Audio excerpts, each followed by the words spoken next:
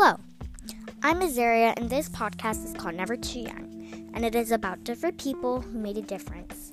And today's person is Autumn DeForest, and she was an artist.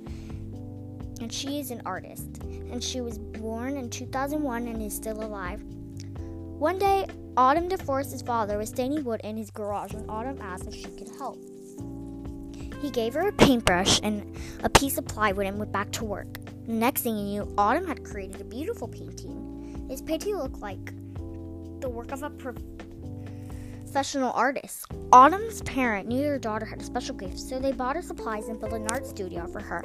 It paid off, because by the time Autumn was 7 years old, her paintings were selling for thousands of dollars. At 9 years old, Autumn started being homeschooled instead of going to traditional school so she could focus on painting. By age 11, she had signed up to show her work with Park West Gallery, one of the biggest art dealers in the U.S. In 2014, when Autumn was 13, Disney asked her to create a series of princess paintings. The following year, she traveled to Rome to receive an award from the Vatican. The special award is given to people under 35 who have shown amazing talent. At the Vatican, she saw the Pope and gave him one of her paintings. 2 years later, the Butler Institute of American Art offered to exhibit her work. This made her the youngest artist in history to have an exhibit at a major museum.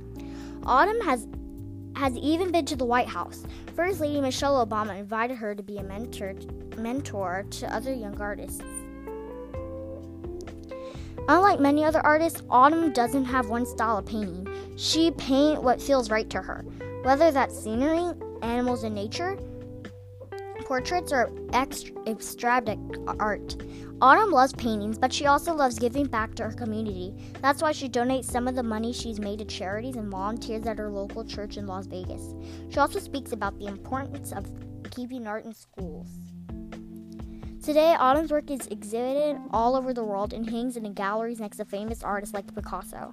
She was sold over $7 million worth of art. She continues to inspire people with their creativity and self-expression. Bye-bye. Thank you for listening.